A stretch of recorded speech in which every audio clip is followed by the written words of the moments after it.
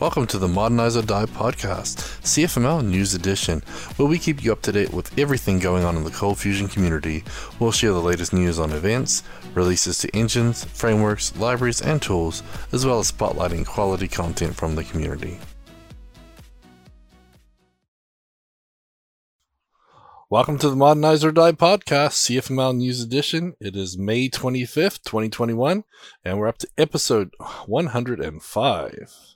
We are CFMLing and we are newsing. So much newsing right now. There is quite a bit of news going on lately. We're in a conference season, right in the middle of it, so we got quite a bit of that today. We got a few other interesting things. Should be like from the Newsies musical or something, you know? That could be a cool little thing. Hey, you want to sing it? I know you've got the musical talent here, because I sure do. If my daughter was here, she could probably just start dropping songs in that musical. I'll spare you, because I really don't know them very well. Fair enough. Well, if those of you who don't know us, I'm Gavin Pickin, a software consultant for Ortus Solutions, and you are Brad Wood, apparently, another software consultant for Ortus Solutions, or whatever the title you choose today. That's what they tell me. Yep. Well, let's thank our sponsor, Ortus Solutions, because without them, we wouldn't be able to do this podcast. So they make all the cool stuff like ColdBox, CommandBox, ForgeBox, TestBox, and most of the boxes out there. So if you want to say thank you to Ortus for making this podcast possible, there's a few ways we'd recommend you take a look at. One is like and subscribe to our videos on YouTube, so you get notified when we go live.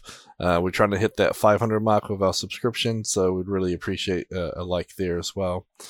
Also, we have a video service called CFcast, which we'll talk about some of the new content later, but we have free and paid accounts available there, and there's new content every week. And we also have a few books. The most recent is the Ortus new book, which is 102 ColdBox HMVC Quick Tips and Tricks, which is on Gumroad, and you can grab that right off the bat. Okay. And now, we also wouldn't be able to do this without our Patreon supporters. Right, Brad? That is, in fact, correct. Patreon supporters help make this happen. We have 36 patrons providing roughly, give or take, 83% of the funding, and we will name the guilty parties, I think, at the end of the podcast. Yep, and then obviously there's a couple extra perks, which we'll talk about later in the show as well for being a Patreon supporter. If you want to find out more about supporting us via Patreon, you can go to patreon.com/OrtusSolutions. Okay, Brad, let's get into the news. So we've got a new release for TestBox that just got released yesterday. And so that is version 4.3.x, I guess. But what? Yeah, 4.3.x. What? Yep. No. I will now run the command ForgeBox show TestBox inside of CommandBox, and I will tell you what the current latest version is. 4.3.1? 4.3.1. Build 436. Oh. And the bleeding edge is now 440 snapshot. So we released 4.3.0 and 4.3.1 very quickly. I guess. Anyway, so yeah, obviously just to install it using CommandBox, just to install TestBox and do -- save dev.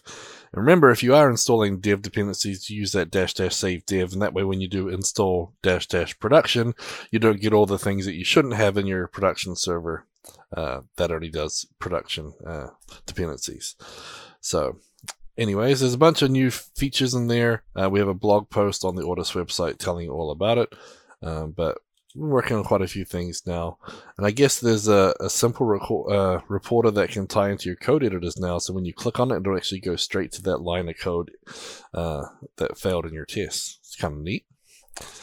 So I know Luis has been working hard on that as he's been rolling out the content box updates. So 4.3 is out.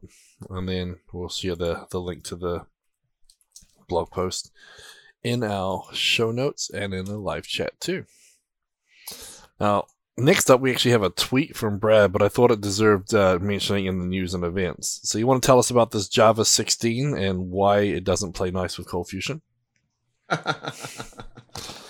So I'm old enough to remember back when Java was this thing that would release like Internet Explorer like 3.0, and you have like a 6-year window, and then the next version would come out, right? Nowadays, in the modern and fast world where, Chrome releases twice a day, Java is on like this 6-month cycle, right? And, Oracle's kind of deprecating stuff left and right.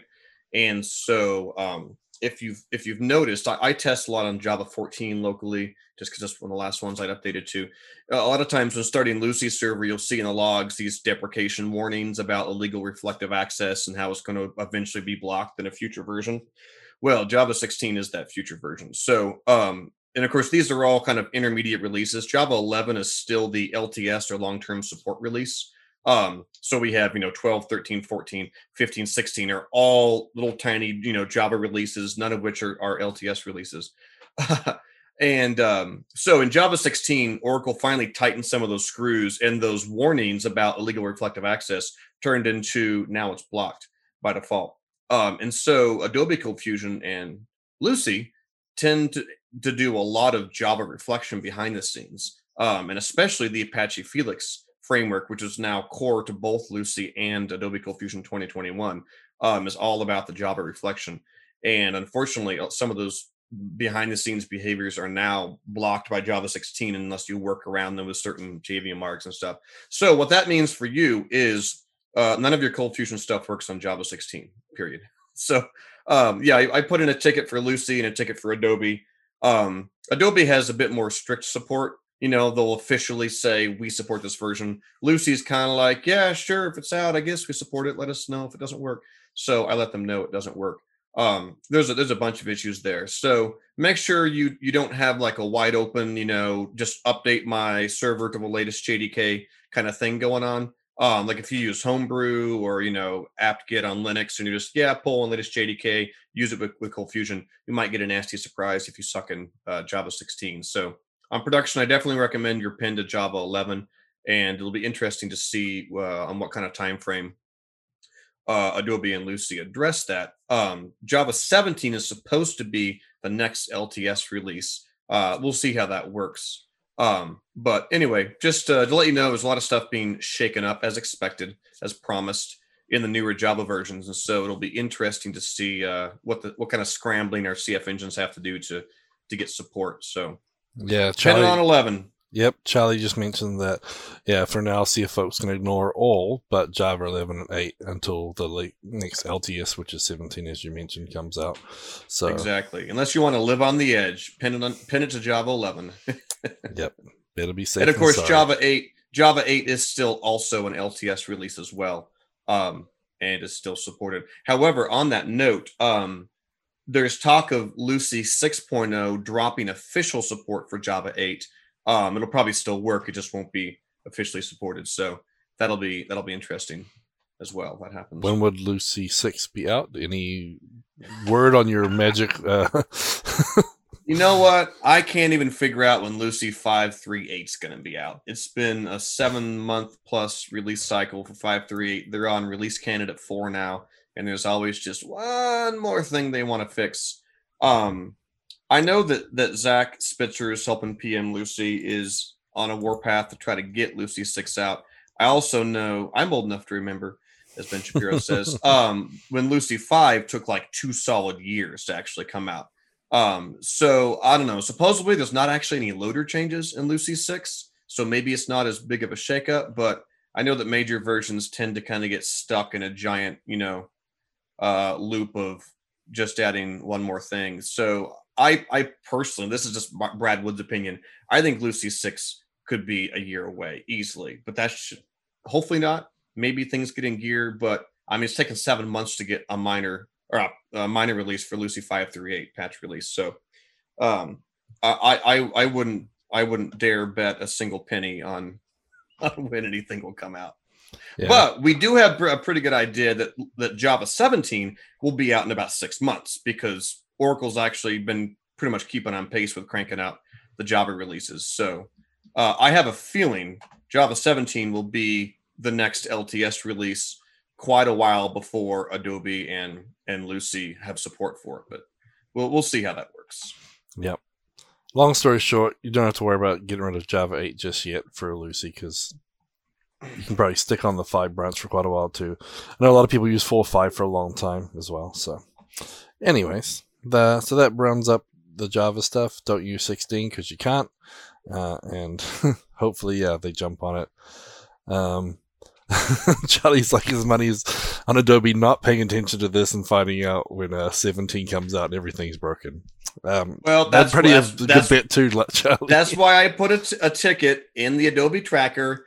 I pinged Mark Takata, the new CF evangelist. I pinged Priyank, and I was like, hey, I know it's not official, but I just want to make sure it's on your radar. So hopefully it won't sneak up on them, because Ortus has had clients, government clients, that require them to be on the latest LTS, and they were being pushed actively off of Java 8 onto Java 11 a year or so ago, even though Java 8 was still technically LTS. So hopefully people don't get stuck in a tight spot where Java 17 comes out and some corporate mandate says, you have to use that. They're like, yeah, we can't use it yet. So yeah, for sure. Well, hopefully the tickets do the trick. And yeah, Mark is definitely on the warpath. He's doing a great job so far as a new product manager. So hopefully that's a good sign. Speaking about Adobe, in case you missed it, their 7-episode Adobe webinar series on API creation and management finished yesterday. So we had 7 different webinars, I guess, not episodes. But yeah, 7 different webinars from Brian Sappy. Great content for API creation and management. And so I'm looking right now. Let's check it out on my shared screen for those watching. How many videos do they have in this series right now? So right now there's 2 in the API series, so we're still looking for some more.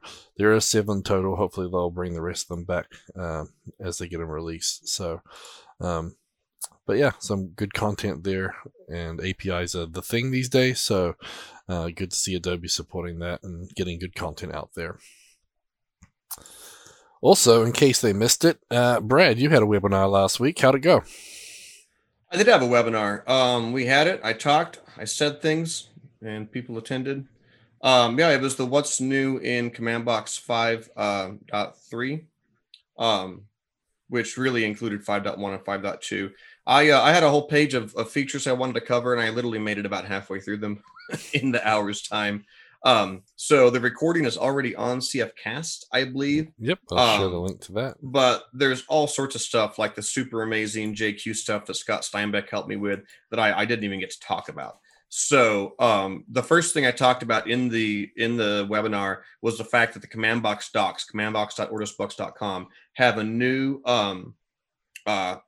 release history section that has consolidated release notes from every version of CommandBox starting with 1.0. So if you want to go see some of the things I didn't even get a chance to look at, you can go to that release history in the CommandBox docs. You can click on the 5.1, 5.2, 5.3, and that pretty much covers everything I was going to talk about.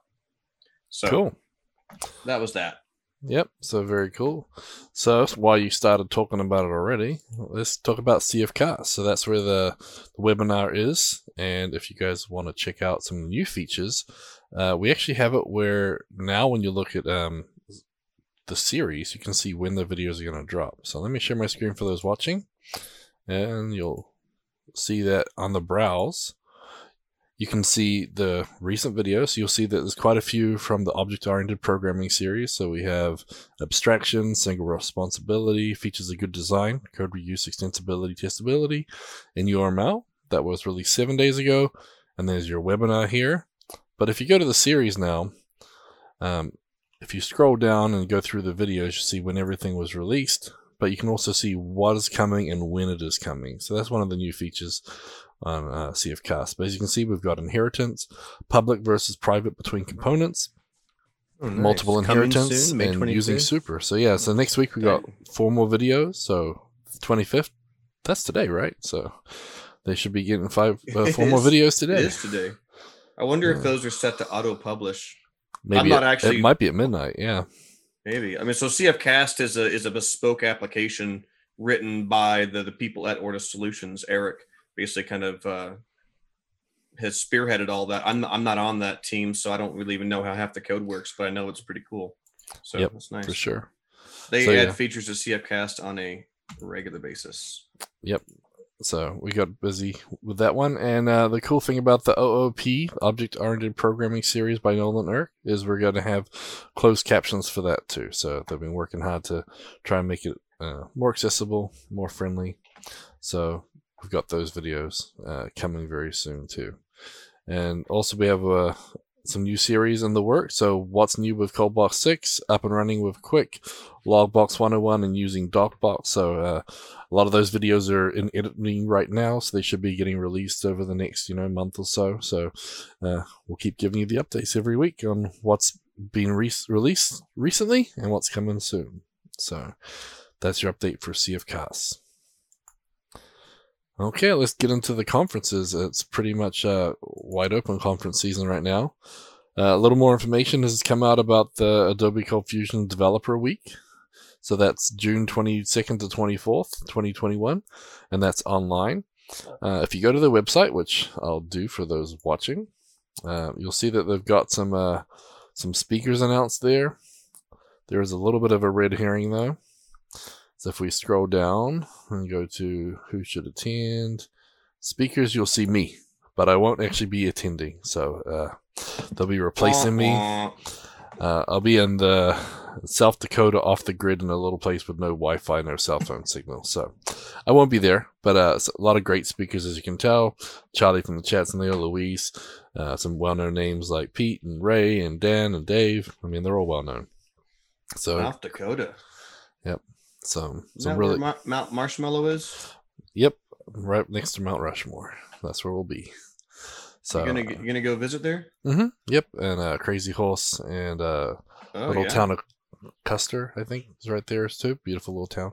My wife. There's some nice places there. My family went out a few years ago and we found this little cabin we stayed at right there outside of Keystone. It was in the middle of nowhere and it was great. Yep, pretty cool. Well, you'll be having so much fun. You won't be at I won't be here. Adobe event. Nope. So a lot of good content. And if you follow them on Facebook and Twitter, I think more on Facebook, to be honest, they've started announcing what the talks are and when they'll be. So Ben Adel is coming out of his shyness and actually presenting too. So there's a couple little sneak peeks about what he's talking about. Won't this be Ben's first time actually presenting? He says he hasn't presented in a long time, but I think at conferences it might be his first time. Yeah, I'm not sure. I don't recall like a conference he's presented at. People are always like, Ben, you should present. He's always like, oh no, I couldn't possibly. Yeah. So I think they finally convinced him. They voluntold him he was doing it, and so he'll do fine. Yeah. Ben, if you're listening, the reality is nobody even knows what they're talking about. We just get out there and say stuff. So forget about it. Pretty much. And I mean, he is the premier blog for ColdFusion stuff. It's the one that everyone seems to know. So he should know something about what he's talking about. Apologies if you mentioned this and I wasn't listening. Did you mention Jorge's message a few minutes ago in the chat talking about the language translations they have going on CFcast? No, I didn't, because they were having their own little conversation in lots of different languages in there, and so I missed it. Busy today. It is. So yeah, they're working on doing translations for CFcast. Where the Vimeo we use to host the videos, you can create these files with translations that sync up with the video, and they're adding English captions, Spanish, and Portuguese. So you can watch like the OOP series with Nolan Irk, but if Portuguese or Spanish is your primary language, you can have, custom made translations that people have actually typed and double checked that show up in sync with what he's saying in the video. So that's pretty cool. We're trying to make the CFcast stuff as accessible as possible. Yeah, very cool. I did not see that message, but good point. There is a language filter, so you can flick that on and off. So yeah, you can definitely do that. But of course, I can't find the advertisements for the ColdFusion Developer Week in Facebook right now, so I'll have to try and snapshot them. But hopefully that means that the schedule is coming together, and they should have like the full schedule announced pretty soon there. So keep an eye out for that. But again, June 22nd, 24th, so just under a month away. Bookmark that and get some good content. Okay, so we have some other stuff right here. In case you missed it, Google I.O. was last week, so that was May 18th to 20th. It was online and free for everybody, events.google.com/IO. And this week we have two conferences. So right now, MS Build is going on.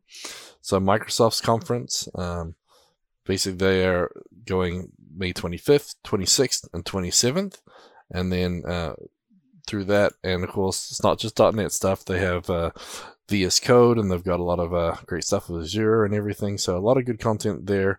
They're doing a lot of work with, obviously, now they own GitHub as well. So there's a lot of good content there for everybody, not just .NET developers. So you can check that out at mybuild.microsoft.com. And again, when the podcast is over, go check that out. And then Thursday, we got DockerCon, Brad. You got to go check out some more brain-numbing Dockerness. Possibly. I'm busy talking about the Panic Monster in the chat. Uh-oh.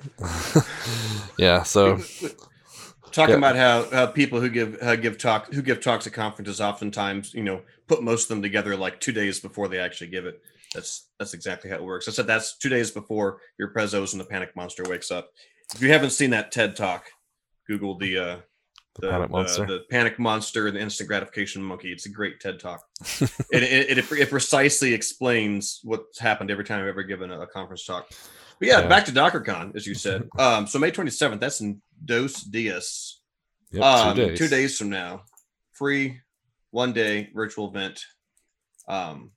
Lots of content there, you said. Yeah, so lots and lots of tracks. So something for everybody from beginners to experts. Great content. They've got a really good group, and yeah, I can't wait to maybe go to the live one again next year. Hopefully, if they're back. And then for those who are Apple developers and lovers, not you, Brad, the Worldwide Developer Conference is going to be June 7th to 11th. So if you want to check that out. And they do have a Swift Student Challenge this year, so I'm kind of curious what they're going to do in that. It's kind of neat. But yeah, so that's Apple Developer Conference.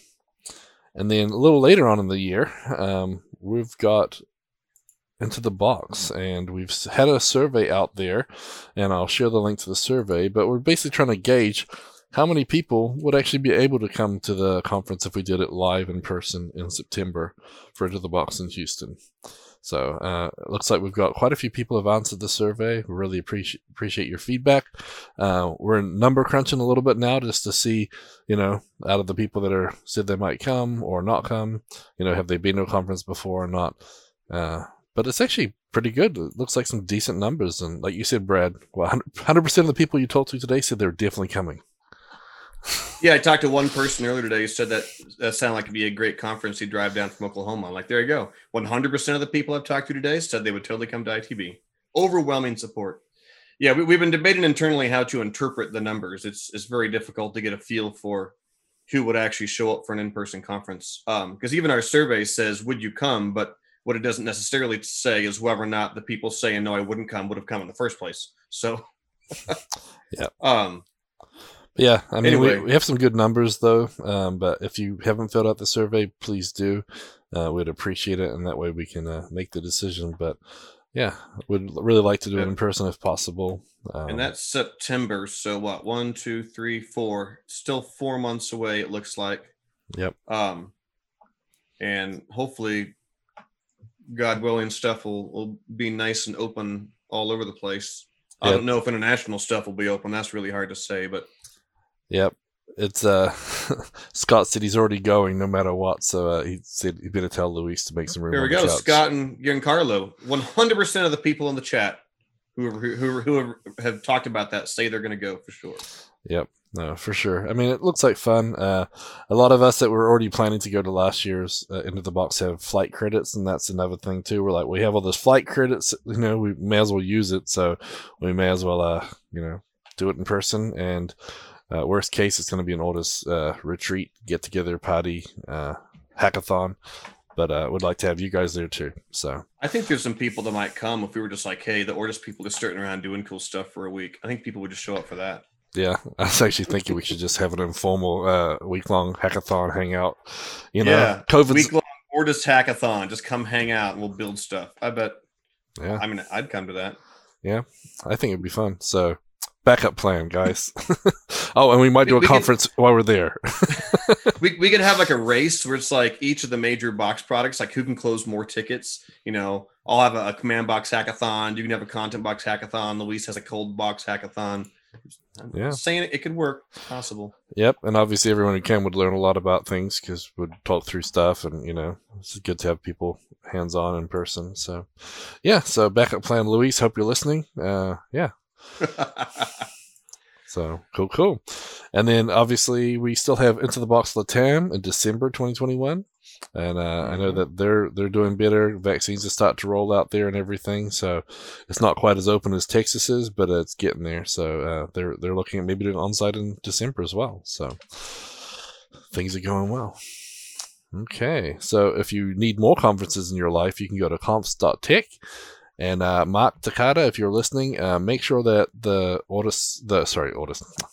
Adobe's Developer Week is on the site because you can add CFML conferences to that list now too. So comps.tech, get them signed up. Okay, next up, let's talk about our blogs, tweets, and videos of the week. So the first one is a blog by Adam Tuttle. And his namesake, Adam Cameron, was actually tweeting about it and stuff. But I thought this was pretty good. Yeah, that's what they call each other. We need to figure out who's older so we know who had the name first. Yeah, I think it's Adam Cameron, but I'm not sure. So anyway, Adam's blog post was called Testing Untestable CFML. He said he spoke at some length on his podcast in February about testing. And he said he's had some realizations since then, so he wanted to share what he's learned. And so the long story short of it was, without a doubt, it was him that failed. It was 100% possible to write clean code, clean testable CFML code and performance tests, but he just got stuck in a mindset, basically. And so that blog is about that. Share my screen for those watching. But yeah, so, I mean, basically something he said that he didn't understand with TDD until recently is the primary benefit, in his opinion, is that when you've written the test with the code, it forced you to write testable code. And that's one of the things I like the most is, yeah, it helps you make your code testable. It helps you make your code better, I think. So that's a big plus for that, right, Brad? Yeah, I agree. Because it points out early on in the process the things that aren't very testable. We talk about this whenever Luis and I do our test box trainings for clients, as we talk about the stuff that's hard to test, and a lot of it boils down to abstraction layers. And of course, how I turn every conversation into cold box. The fact of the matter is the cold box MVC framework is purpose built with testing in mind, and it makes things like redirections, which how do you test a CF location tag, right? Guess what? You can test it in Coldbox. We have abstractions around it. So, the CGI scope, right? The form scope, the URL scope, these are all things that Coldbox gives you like out of the box abstractions for. And obviously you can build your own, but it always helps when you're starting with a platform that helps you abstract those things. But yep. I like the direction of this blog post, which is basically the stuff that makes it hard to test. How did he word it? That's what's making your code unclean. Yeah. It sounds like it has to go through a ritual cleaning process. Well, refactoring is that, right? So, but yeah, he talks about data access objects was his solution to Hibernate. Like basically with Hibernate, you could easily throw all your Hibernate queries and stuff straight in your service layer.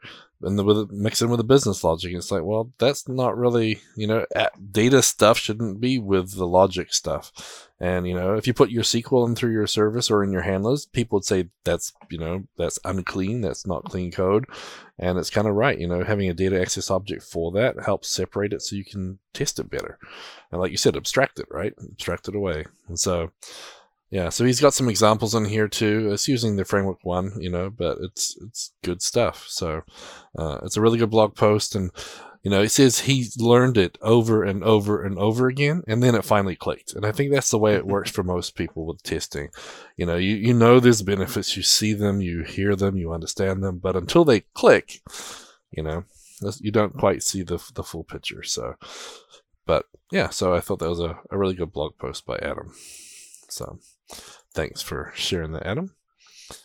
Then next up, we have a blog post from Luis about TestBox 4.3. So we went over that briefly, but I'll share my screen just for those who want to see the blog post. Those listening, you can imagine. But yeah, so it's got new text reporters. So the release has been revamped with the text and min text reporters, so you can get a more, more stylized report when running your tests. We also have editor URL integrations. That's what we talked about with VS Code. So now you can actually basically have a link that will take you straight into your line of code, so you can actually see the code directly in your browser. There's quite a few bugs, some improvements, and some new features. So the blog post lays them all out nicely if you want to dive into that and get some more details. But next up, we have Adam Cameron, and they've been started with the Working Code podcast. They have a book club, and he recommended Clean Code by Uncle Bob to the podcast. And so they had 2 episodes. One of them is what started this blog post for Adam. And so he's looking at code smells. And the first, he looks at a switch statement. So do you want to explain what a code smell is, Brad, and why it's not the be-all and end-all too? Because I know that's one thing you said about Uncle Bob's books. They're good insight, good things, but if you follow them like as lore, you kind of hurt yourself sometimes. But it's definitely a good guide, right? Yeah, I mean, a code smell is sort of a generic phrase. This means a pattern or something you see in code that kind of makes you go, I don't know if that's quite right. And oftentimes it can be an indicator of maybe a more of a systemic problem in how the code is organized. Not always. An example of a code smell could be the law of Demeter, which is if you have a line of code that has a bunch of dots. Object dot object dot object dot getter dot getter dot getter, right? You may be breaking encapsulation with that. But yeah, I have my own opinions on Uncle Bob. He has a lot of books and a lot of material. I had a coworker who once referred to Uncle Bob as an opinionated old man with a blog, which I suppose is also true. I like Uncle Bob's stuff, especially Clean Code. I personally like to take it with like a little tiny grain of salt and then see how much of it I feel like applying. I think Uncle Bob can err on the side of being more pedantic than a pragmatic, but he always has good stuff to say at heart. So, Adam Cameron's blog here is looking at some code that Adam Tuttle wrote and then saying, okay, here's a chunk of code that appears to have some duplication over and over again. This feels like a code smell. What would it look like if we refactor this? What if we made it do this? What if we made it more generic and use the evaluate statement? And of course, at the end of the day, have we actually made the code better? Or maybe you just, push characters around and it's not really more readable. Having Clean Code usually focuses on readability and just being able to look at it and tell what it does naturally is one of the most important aspects of the code. So it's an interesting exercise. I sometimes see limited benefit in these sort of conversations because I think they can get tedious and sometimes you can waste time with them. Like, for instance, I don't necessarily find the original block of code particularly smelly. I agree. If you look at it, it's got kind of, some repeated stuff over and over again. It also, has like 6 or 7 code paths that can go through and each one's slightly different. And so it's a switch statement with like 6 or 7 cases. It's kind of what it is. The question is, can you condense some of that down? Yeah. And that was a good point, but the whole thing was, okay, at the end, it might be a little neater, but which one do you like better? And it's kind of an opinion, right? Because, the first part wasn't that bad as far as Clean Code goes. It was pretty clean. And so that I just like the approach. And maybe this isn't the exact code that you'll want to refactor in yours, but it sort of looks through the ideas and, and what you might look for when you're refactoring codes. And so, yeah, I disagree with, and maybe I'm just thinking of it differently. I disagree with Adam's paragraph talking about polymorphic handling. Because he has an example of what he's talking about using polymorphism. And polymorphism is just an object that can have multiple behaviors, right? So, imagine having a shape abstract base class, and you have 2 superclasses, a square class and a circle class, right? And they both extend shape, and you have a get surface area method, which each of them override. So that would be polymorphism, right? You call circle.get surface area or square.get surface area, and they each have their own, behavior that they've added to the base class. Adam talks about polymorphism, but in his example, it looks like he's just talking about wrapping it inside an additional function. See, I think, in my opinion, that would be worse. That would be more of a Java way, because you would end up with like a base operator class, even like 7 subclasses with 7 overridden methods that then just move that one line of code into a separate method. I think you'd end up with like 4 or 5 times the amount of code. And overall, and then more instances, right? And the instant loading is not always the best. Right. So, I mean, Adam's sort of rule of his yardstick for the cleanness of the code seemed to be largely based on, the number of characters and the amount of duplication. And I also don't want it to turn into code golf. So it's like, I appreciate both of them, especially the like really nice, clean API of just having, an operation method that, behind the scenes encapsulates everything.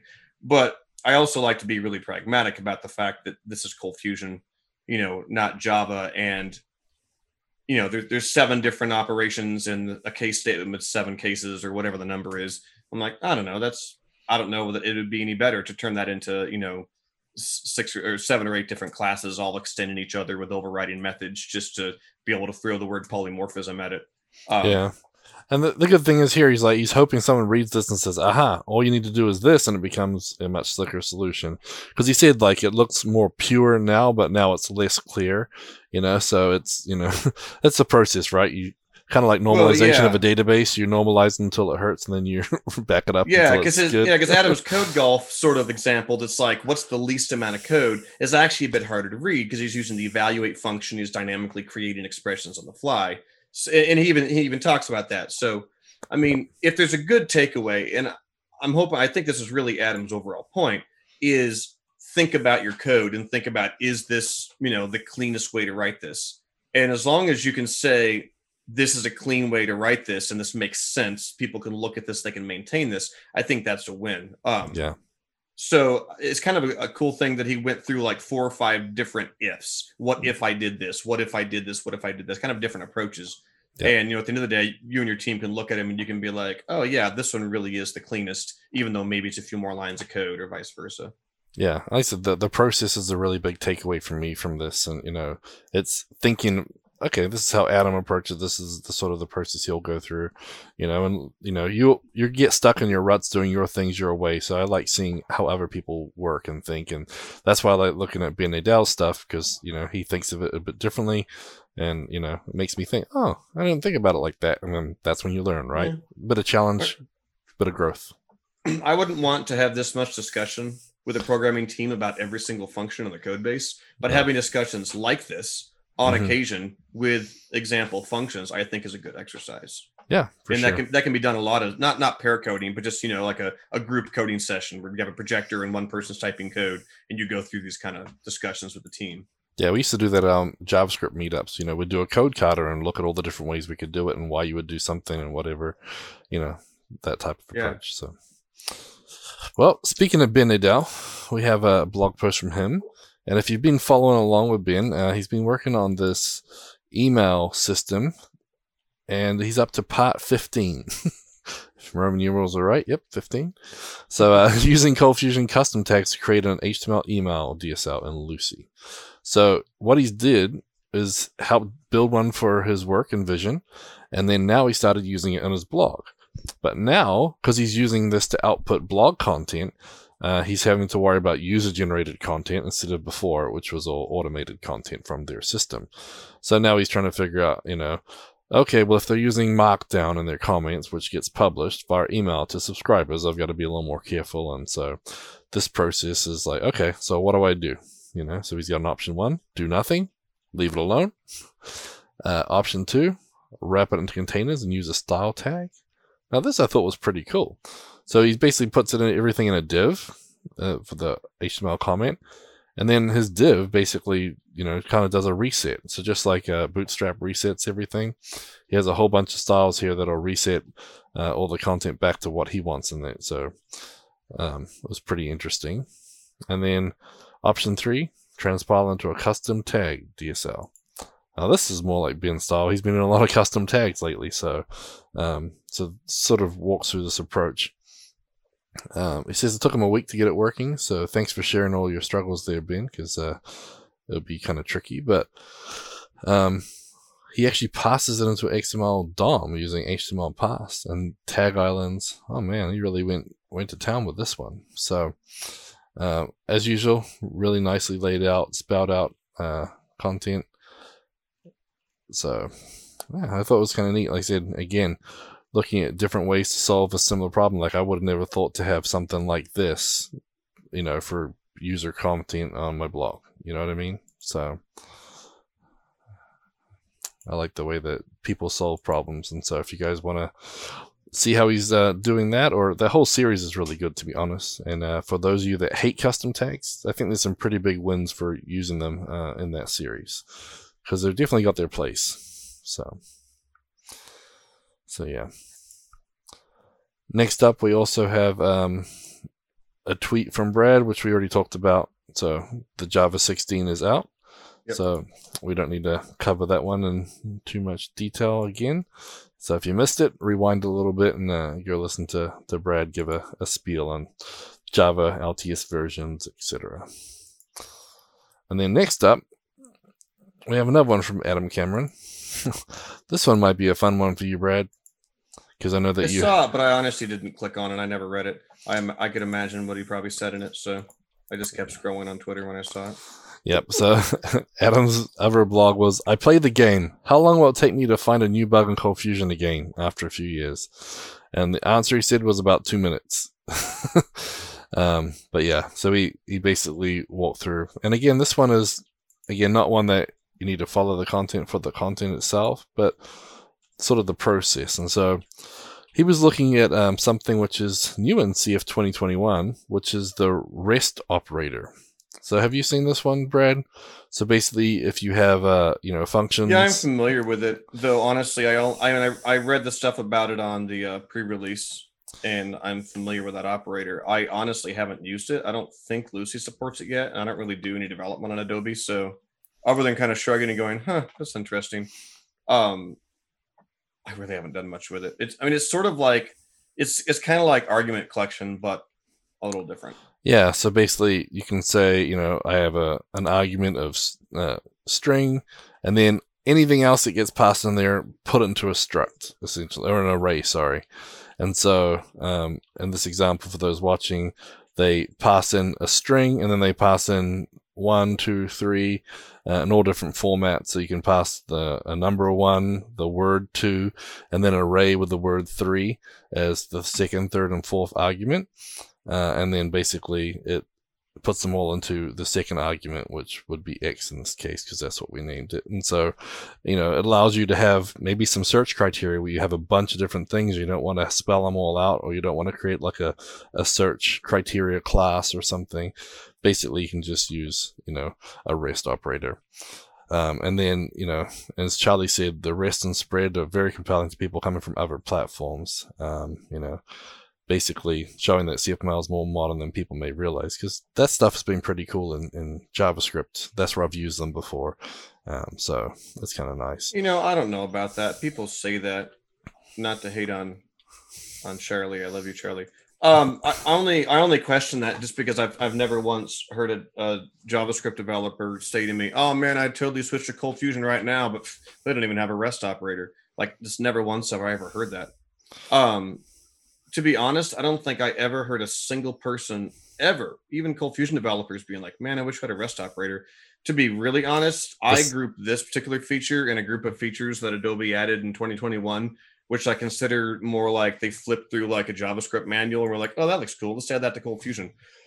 And I'm like, okay, like, do we need it? It's kind of interesting. Yeah, the spread one I'm not too worried about. I'm sorry, the REST one, but the spread one I use more often. That would be in Cold Fusion. Yeah, I'm starting to use it a lot more. Okay. Or, I guess if I'm using Cold Fusion, and I don't think I'm about any projects I use in 2021 yet, though. So, but yeah, the spread one is very nice. So I use it all the time in JavaScript, and, there's a whole bunch of stuff that I do all the time in JavaScript that I wish I could do on Cold Fusion that I can't. And to be honest, I want to write a library that does some of the stuff, because I always type them wrong too, because they always, do them a little differently. But slightly different. But yeah. Yeah. And anyway, so back to the blog post. So he's just working through, looking for edge cases, and basically he figured out that you can, with your arguments, you can give it a type, right? So you could do a string S and a numeric X if you're doing single arguments, but it doesn't actually work when you're doing with the REST operator. And so basically he found 3 different bugs. One is basically more of they didn't implement it. But the weird thing is if you start to mix and match like you did, ColdFusion just ignores different parts of your function definition. So I don't know what to do with this. I'm just going to pretend it's not there. And that stuff's really what usually irks me. Throw an error if it's not right. Don't just ignore it and do nothing with it. But anyway, so again, I like the edge case type thinking. Obviously he went out of his way to test something and found some bugs, but it's just one of those things where, edge cases are good for when you're testing. I'm not particularly surprised that Adam found a bug in the REST operator. He may be like the 3rd person who's ever used it. So if I were him, I wouldn't like spraying his elbow, patting himself on the back because he found the bug in a brand new operator that like all of 3 people have tried. So yeah, but Adam definitely has that edge case thought process, and that's why he's he does testing a lot. He thinks like that, and that's what I like about testing is looking for the edge cases and and everything. So, but yeah, he does seem to find the edge cases. That is absolutely true. Well, next up we have 2 podcast episodes. I've grouped them together.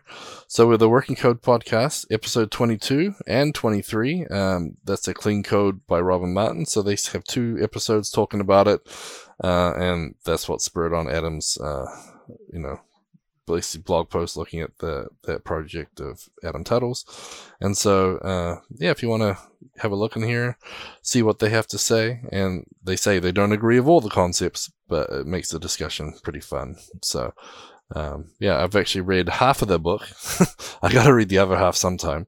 But yeah, I just like the fact that it makes you aware of different, different ways to solve problems, different ways to refactor that you may not use. And, obviously, most examples are in another language. A lot of times they use Java, I think.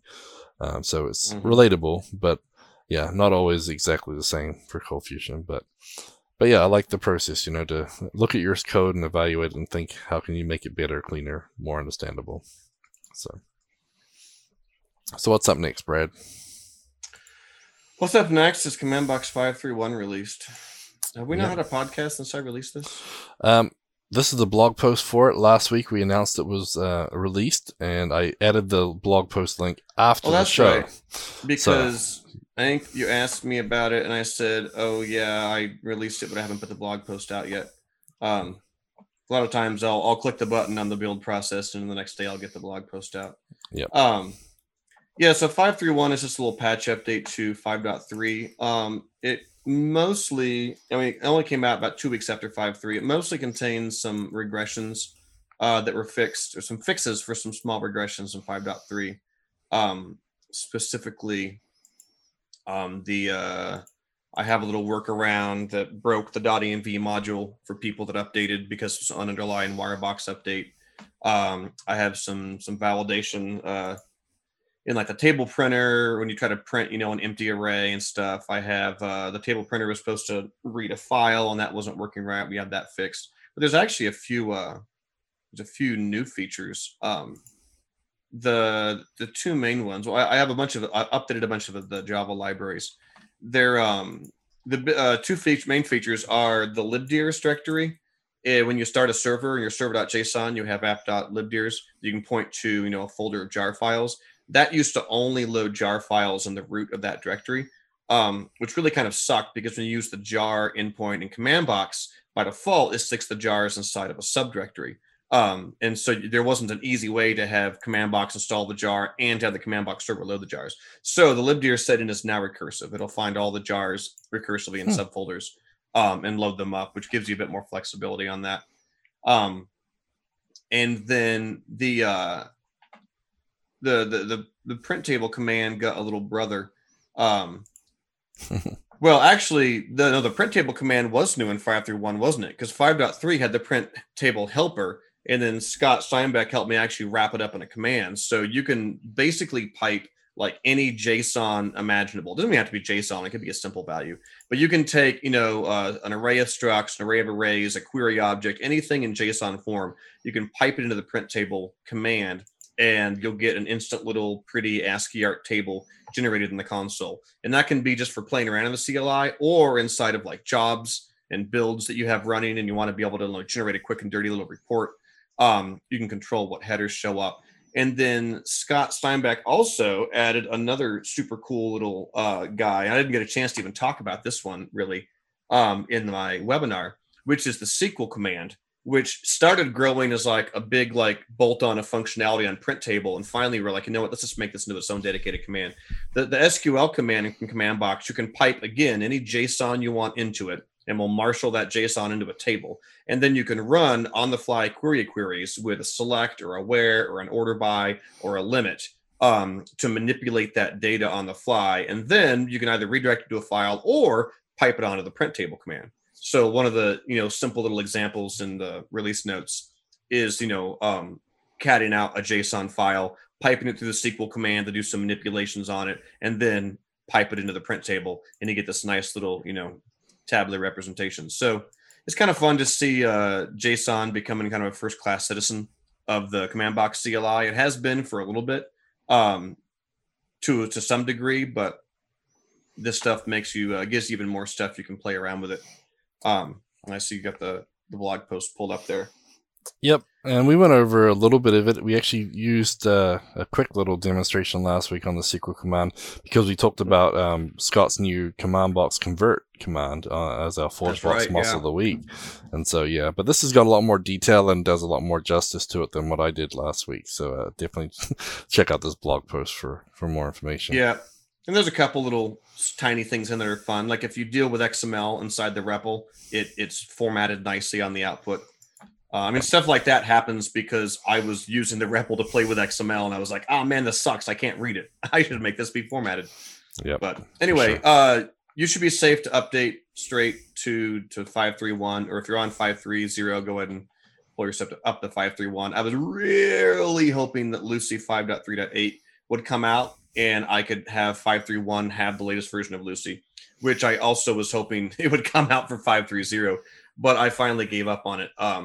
And command box 5.3.1 is still using Lucy 5.3.7 because I like to stick with a stable version. So if and when Lucy ever drags 5.3.8 into a final release, I'll probably push out a patch that has that just because it's super stable. I've been using Lucy 5.3.8 locally for months now, the release candidate builds in command box, and it's really stable. So yeah. Anyway, Luis made a crack about you and your Simver, like you're releasing new features in a patch. He's like, that should be a minor. Yeah, I know. I don't strictly follow the release rules when I release stuff. Yeah, I'm aware of it. I also don't really care. Yeah. Okay. Well, next up, you had a tweet about the Lucy Microsoft JDBC drivers and how they dropped a whole bunch of new versions on April 30th on the extension, and they're all broken. So, I don't know if they're all broken, but I know that there's a ticket with a bunch of Me Too comments of people saying, "Yeah, these don't work." So, beware. But yeah, if you look at if you go to downloads. I can't type. Download.lucy.org. And you scroll down to where the Microsoft SQL Server vendor Microsoft driver is. And you look at the release history, you can see there was, like 15 or so brand new versions of the Lucy extension, which packages the JDBC drivers, that all came out on April 30th, which it's been 25 days now. I think I tweeted this and it was only about 2 weeks old. But anyway, the Lucy had gotten way behind on releasing new versions of the JDBC drivers from Microsoft. And so it looks like they just dropped like 15 releases. But if you look at that LDAV 3492, it looks like they don't work. And there's like 4 or 5 people all going like, yeah, us too. We updated this and it's just broken out of the box. It's a little disappointing to see that those releases are almost a month old at this point, and there is what I like to call zero response from anyone at Lucy going, "Oh, hey, our bad. Let's, pull these releases or fix these releases or acknowledge that we put out like 15 totally borked releases." So I don't know what's up with that. That's not really super cool. The good news is that Lucy extensions have a completely separate version lifecycle from the core of Lucy, which means you get to choose what version of extension you're on, and you can just pin yourself back to a working version, which is not something I can say about Adobe CoolFusion 2021's modular architecture. But anyway, so just buyer beware on that. If you're in your Lucy admin and you're like, oh look, there's an update available for my JDBC driver, click.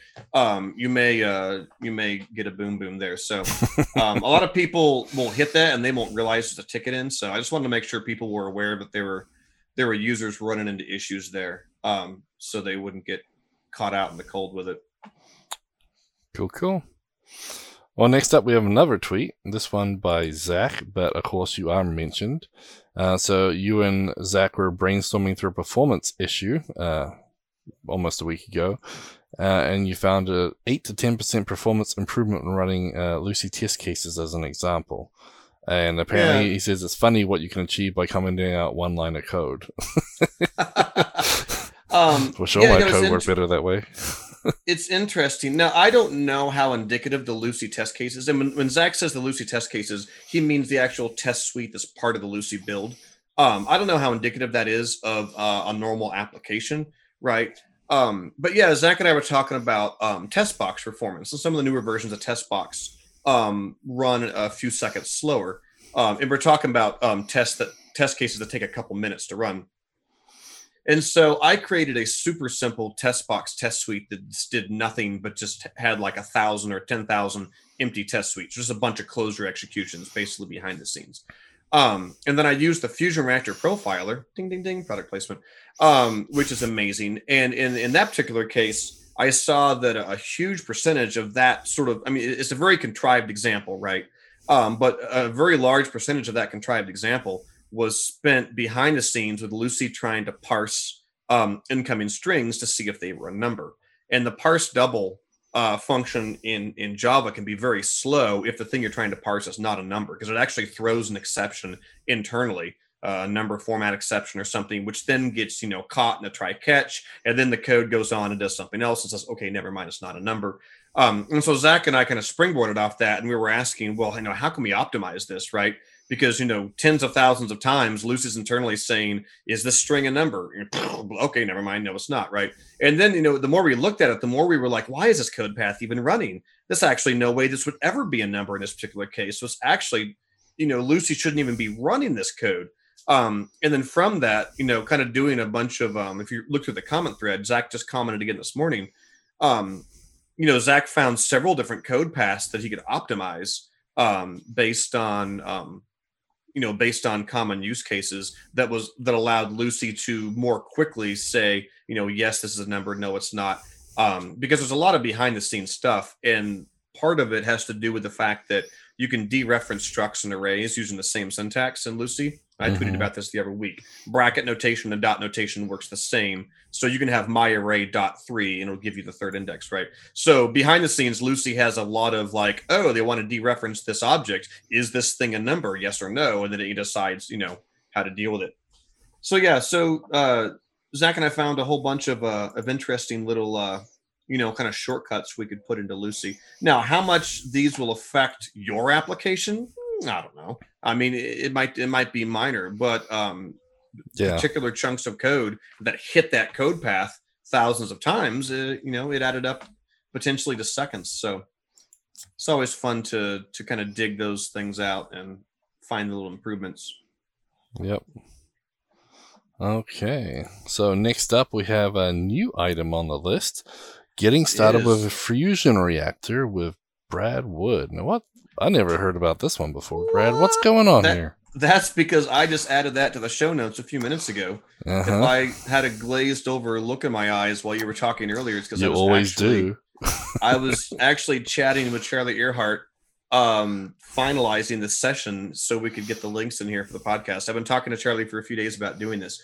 So basically, I did a training for an Ortus client a couple weeks ago. They basically had Fusion Reactor licenses. They had performance problems, and they had no clue where to start. They didn't really know anything about Fusion Reactor. They didn't know how to use it. They didn't know what in all the menus they should start clicking on to really, get going with it. And so I sat down with their team, all of their developers, and just gave them a hey, you've never seen Fusion Reactor before, this is like the 101 stuff you got to know. Really basic things. And so I reached out to Charlie and I said, you know what, this might actually make just a good talk, because I've actually had 2 or 3 clients that have come through orders recently that had Fusion Reactor licenses and said to me, we really don't know how to use it. We're not sure how to get started. Where do we look first, right? What do we do first? So I told Charlie, if you'd like, I could just, turn this into a little 45-minute, hour-long talk for people who maybe have a Fusion Reactor license and they're just not sure how to get started on it. Cool. So that's basically what this is. If you're already pretty familiar with Fusion Reactor, this might be a bit of review, but I'm just going to show you, obviously Fusion Reactor has like 1,000 features, right? This is the getting started stuff to kind of get your feet wet. How do you view running requests, your request history? What are your slow requests? How many database calls do your requests have, right? How many CFHTTP calls do your requests making? Why is this request slow? What is this request doing when it runs for 30 seconds? Those are the things that I'll cover. So that is Thursday, June 3rd at 12 p.m. Eastern time. So coming up in like, what, a week and a half or so? Actually, no, it's just like a week and 2 days. So, yep, very cool. Yeah, like I said, that might be a good review. Obviously, Brad uses Fusion Reactor all the time, and he's pretty dang good with it. So I will be tuning in, or at least watching the recording, because I probably need a refresher or 3. So I know that Charlie probably has some good Fusion Reactor ones on the online CF meetup as well. But it's good, yeah, and Charlie also mentioned that Fusion Reactor's website also has several getting started webinars. So it's something that's been covered before, but given the number of people coming across my desk saying we just don't know where to begin, it seemed like it'd be worth covering again. Yep, for sure. I was going to say, because Charlie, it seemed like every couple of conferences he would do a Fusion Reactor session, and obviously Dave Tattersall and them would do it, and they're always got a booth at most of the major conferences. But yeah, it looks like a good session, so cool. Thanks for hosting, Charlie, and thanks for doing it, Brad. Okay. Next up, let's find a job. So we have over 130 ColdFusion positions listed since December, so that's pretty nice. GetCFMileJobs.com is the site we usually use to recommend those job listings. Let me share my screen for those watching. And as you can see, we have 4 new ones right now. So we have ColdFusion Developer in Fort Washington.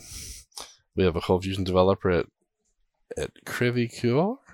That's probably mispronounced that really badly. Looks French. Wait, but it's in Missouri? Yeah. So I grew up in Missouri. I've never heard of that place. Huh. I'm also looking for a ColdFusion developer in Bangalore, Karnataka, and also an application developer in Mumbai, Maharashtra. My Indian pronunciation is terrible. I can play some cricket, Overland that's about Park. it. So Overland Park, Kansas is just a few minutes from me. I'm curious if that's a company I know. I know most of the places doing click and have a see. ColdFusion Practice Kansas match. City. Documentation, engineering, deploying of the web application. Well, that's the one in Missouri. But long story short, GetCFMile Jobs is a great place to go if you're looking for a job, or if you have one that you want to post.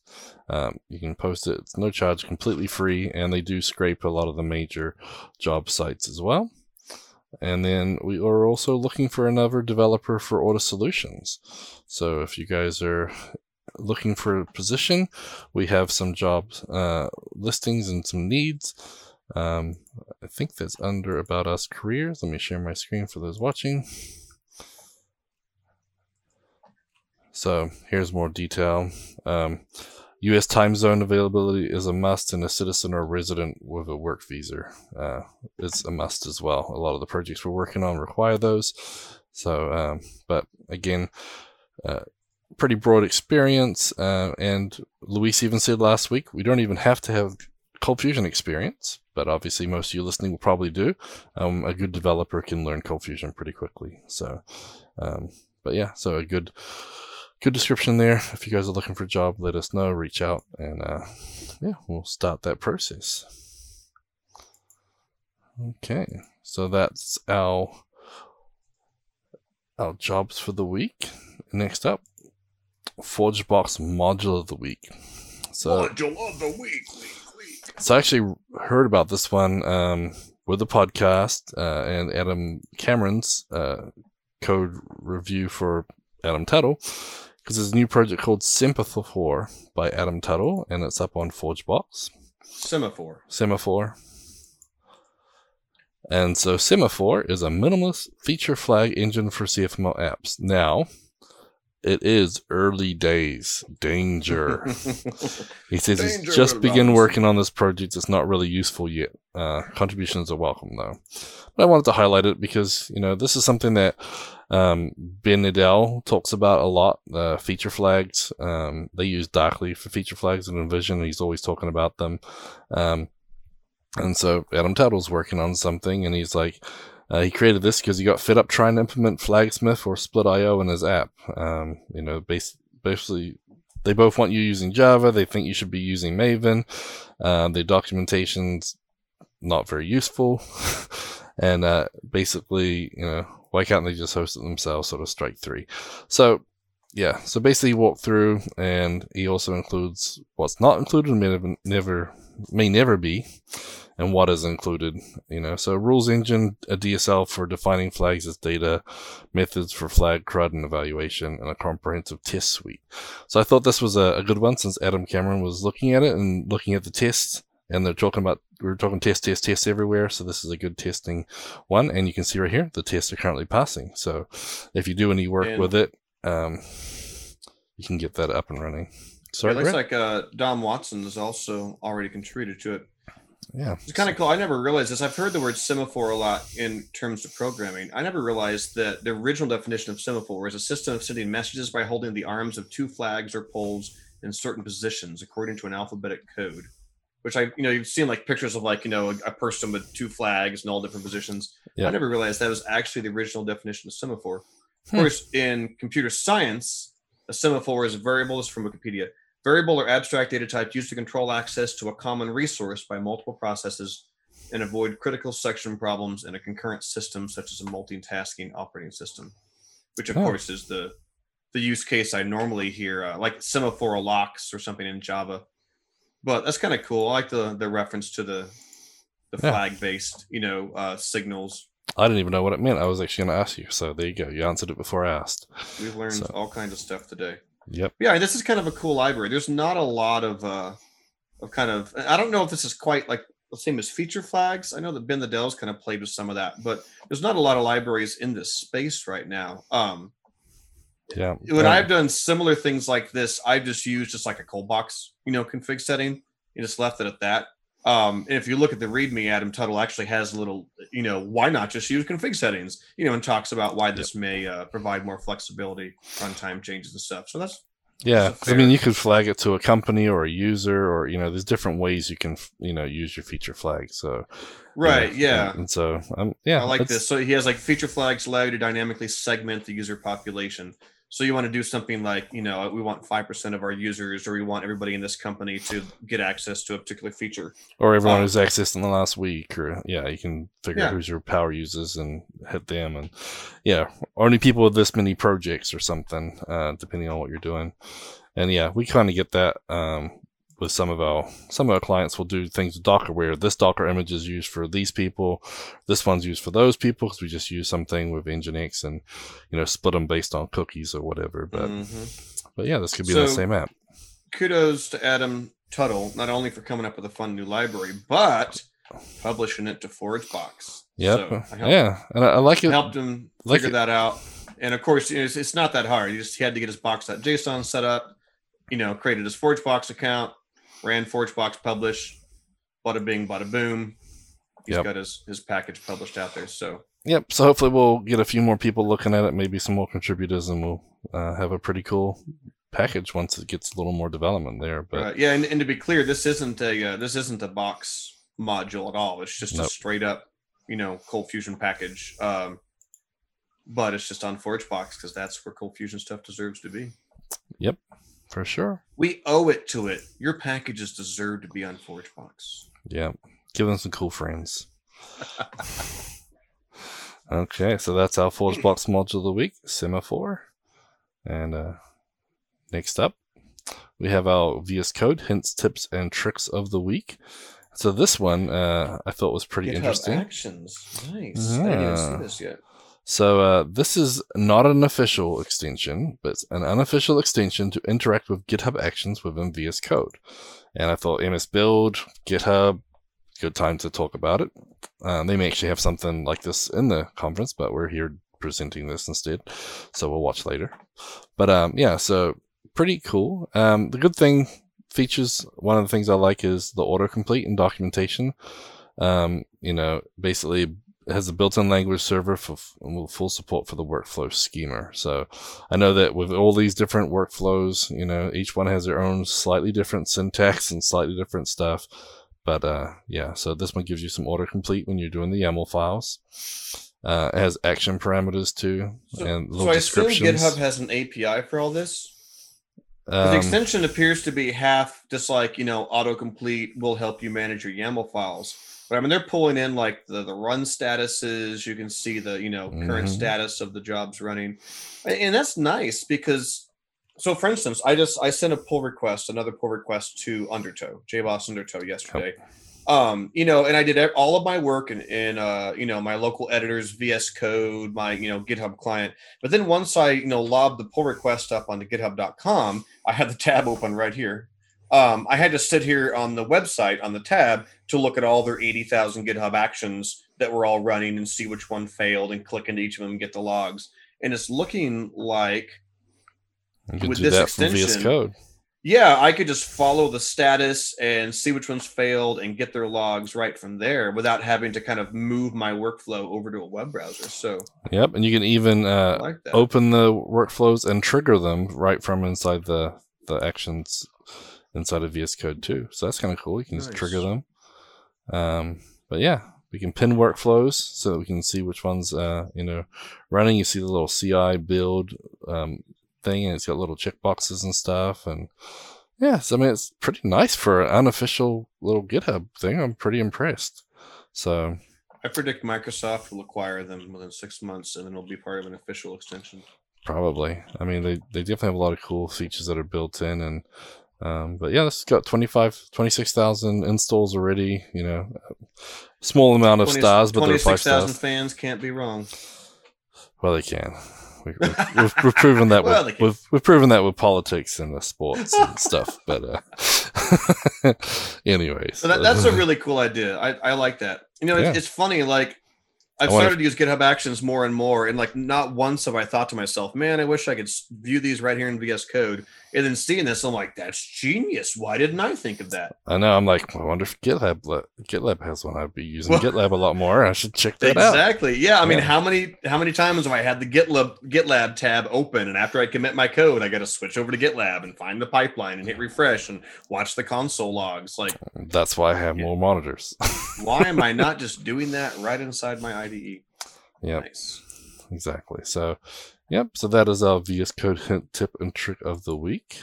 I will share these links to the ForgeBox and the VS Code hint tip right now in the chat for those who want to check it out before waiting for the show notes to post. But next up, our final thing of the day is our Patreon supporters, where we get to thank them. But you want to tell them about some of those perks we added, Brad? What makes it cool to be a patron? Perks for you, right? So, to kind of help consolidate, some people might say, "Well, I want to give on Patreon, but I'd also like to get a CFcast subscription, things like that." So, if you are a Patreon supporter of a bronze level and up, you automatically get a ForgeBox Pro account, which I don't have the price off my head, but that's a paid account. You get a CFcast subscription. You get both of those if you're a bronze or higher Patreon supporter. So you can kind of combine those together, support one thing, and you get the perks for the other stuff. All Patreon supporters also have a profile badge in the community website. So that way, when you post on the Ortus community, and that's community.ortussolutions.com, you ask questions, you answer questions, you can have a little badge by your name that signals to everybody, hey, I'm extra cool, I'm a Patreon supporter. And Patreon supporters have their own little private forum access on our community website as well. They can have internal discussions, or we might announce, some product releases or some special deals there first before they go public. So Definitely recommend checking out our packages, especially the ones that have some baked in perks. Yep, for sure. Okay, Brad, I think it's your turn to read the beautiful people's names, and the other ones too, and the not beautiful people.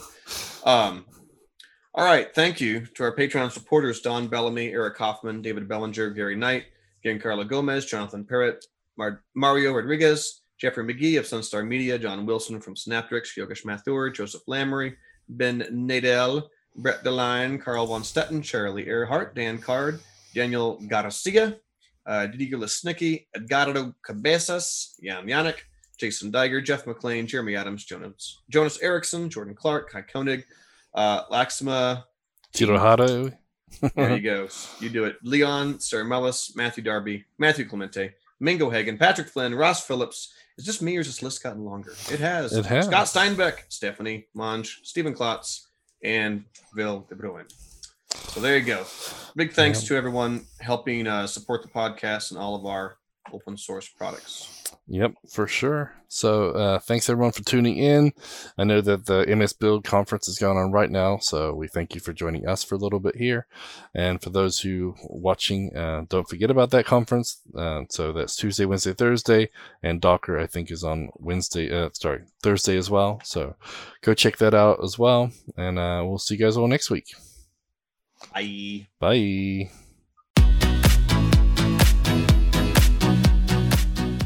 Show notes for this episode can be found at cfmlnews.modernizeordie.io, where you can also subscribe to your favorite podcast player like Spotify or iTunes. We also have the link to YouTube to find more videos just like this. The music used in this podcast is under a royalty-free license from Sound.com and Blue Tree Audio.